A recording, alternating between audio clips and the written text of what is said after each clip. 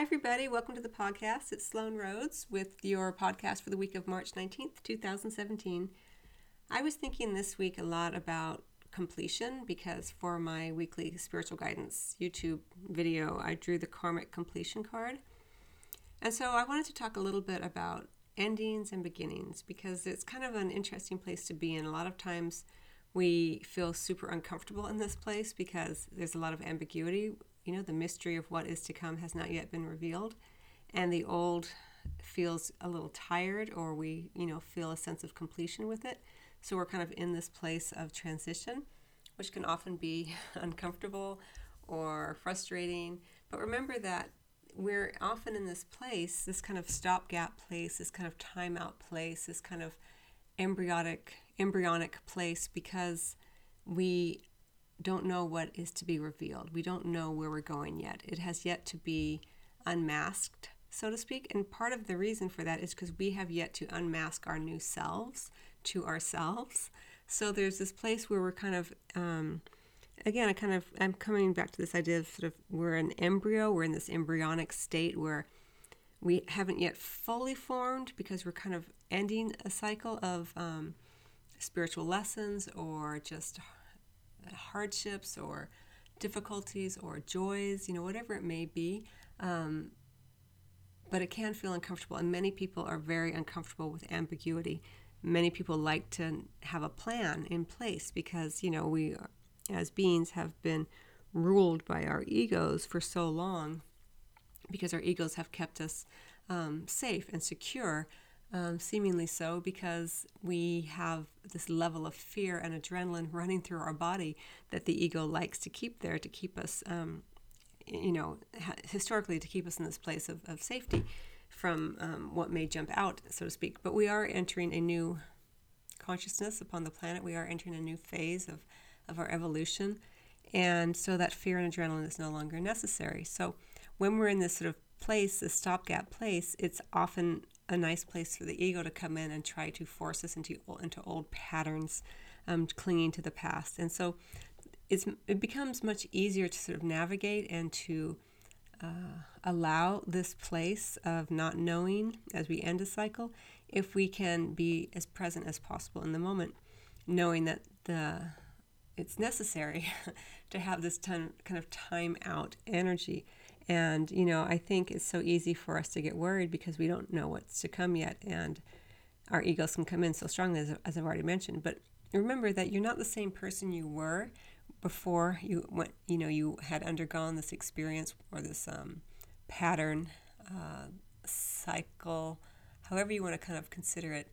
Remember, you're at the end of a cycle. You're at the end of a pattern of behavior or spiritual growth, or however it's kind of showing up for you. And it could even be something like an education. Maybe you're ending you're finally getting your degree, but yet you don't have the new job yet. Or you're not even sure if what you studied has prepared you for the job that you want. So that's one way it may show up for you. Or even if you've given birth to a child and you're entering a new phase of raising the child, or you've gotten married, so you're no longer the fiancés, now you're the husband and wife, or man, husband or wife and wife, however it shows up for you, with so many beautiful options now in terms of marriage. So this place doesn't have to be uncomfortable, but it often is. So one of the ways that you can kind of begin to mitigate some of these feelings of fear or just even uncomfortableness or frustration is to settle in and to remind the mind that the next phase is coming. There's nothing to worry about. And right now you are just in a place of integration, making sure that you've kind of solidified the new you before you step forward into something that feels brand new for you. So I just want to remind everyone of that, because there is this idea that we have to be completely ready before the next phase begins. And of course we can strive for that, but remember that there's no actual destination. There's no there to get to. We're here upon the planet Earth in the incarnation that we've chosen to understand ourselves and to reveal more of our soul to our soul. And so we've chosen an incarnation in which to do that. So there isn't actually a destination. Even if you finally get your degree, or you finally have that child, or you finally get that job, that is not the thing that will bring you, that sense of completion.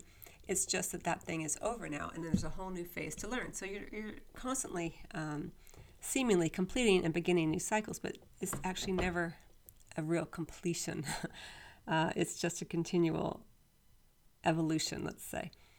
So if you can kind of remind the mind of that, it does get easier as you move along. And some of the things that you can do, I've talked about it in another podcast about being present, about being open to what is available right now. But one of the ways you can really go even further into it is to be present, as I've already discussed, in the moment, and begin to amplify the excitement that you feel at what is to come. Remember, whenever we get caught up in fear and worry, those are just stories that we're telling ourselves. And they're just really sad, negative stories usually. But they don't actually help us. They're not actually serving a purpose. They're not helping us plan. They're just keeping that level of fear and adrenaline running through our body, which is what the ego is familiar with. So therefore, the ego likes to, keep that familiarity always available to it. But remember that you're shifting away from an ego-centered form of existence now, which is why you've chosen to incarnate during this time of planetary ascension and rising consciousness. So remind the mind that, whatever it is that you are wanting is coming, and that you are safe and secure right here and now. And be present by noticing color, noticing beauty. One of the best ways to bring yourself immediately present is to notice beauty, because you can't be in admiration of something and also be fearful of it at the exact same time. And so whenever you are admiring something, when you are in that place of admiration, fascination, it's just another way of being in love with the moment, which is being very, very present. Because being present really is just another word for being in love with what is, loving what is. And so even if something is manifesting that's not your preference, say you've completed your degree and now you've sent out 500 resumes and you haven't received a call back yet, be in that moment of, wow, isn't it interesting that I've sent out 500? Who knew it was going to be that many? And I can't wait to find out what job I get, and who will work there, what will my office look like, or what will the office look like, and I wonder what kind of amazing parking I'll have and where I'll go to lunch, and the new people I will make, and who my coworkers, the new people I will meet, and the new coworkers I'll have, and what will be the way that I begin to express myself more fully in the world in this new position. And you begin to tell yourself this incredible story, which is a very different story than, oh my God, I'm never going to get another job. I sent out 500 resumes. You can imagine 500 resumes.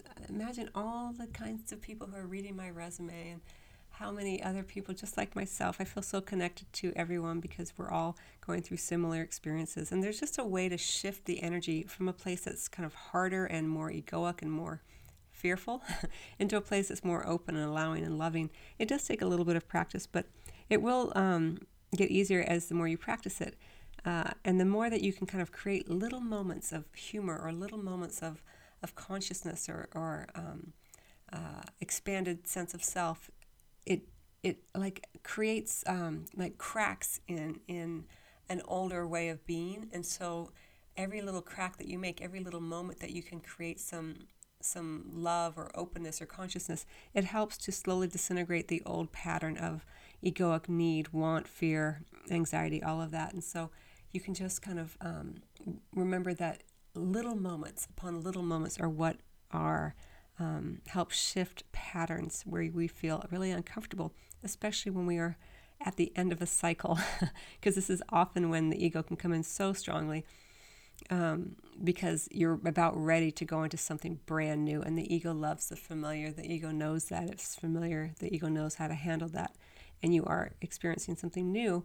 You can intuit fresh energy coming in. When you've kind of completed a cycle, even if it's not something like a job. A lot of times it's just an energetic feel we have, I really feel like I'm done with this, and I don't know what's to come yet. That's often a time when the ego will come in and go, well, too bad. You're supposed to be doing this, or you should be further along, or blah, blah, blah. And so just say, okay, wow, ego, thanks for showing up right on time. But, I'm beginning to shift create some consciousness, some conscious shifts around this pattern.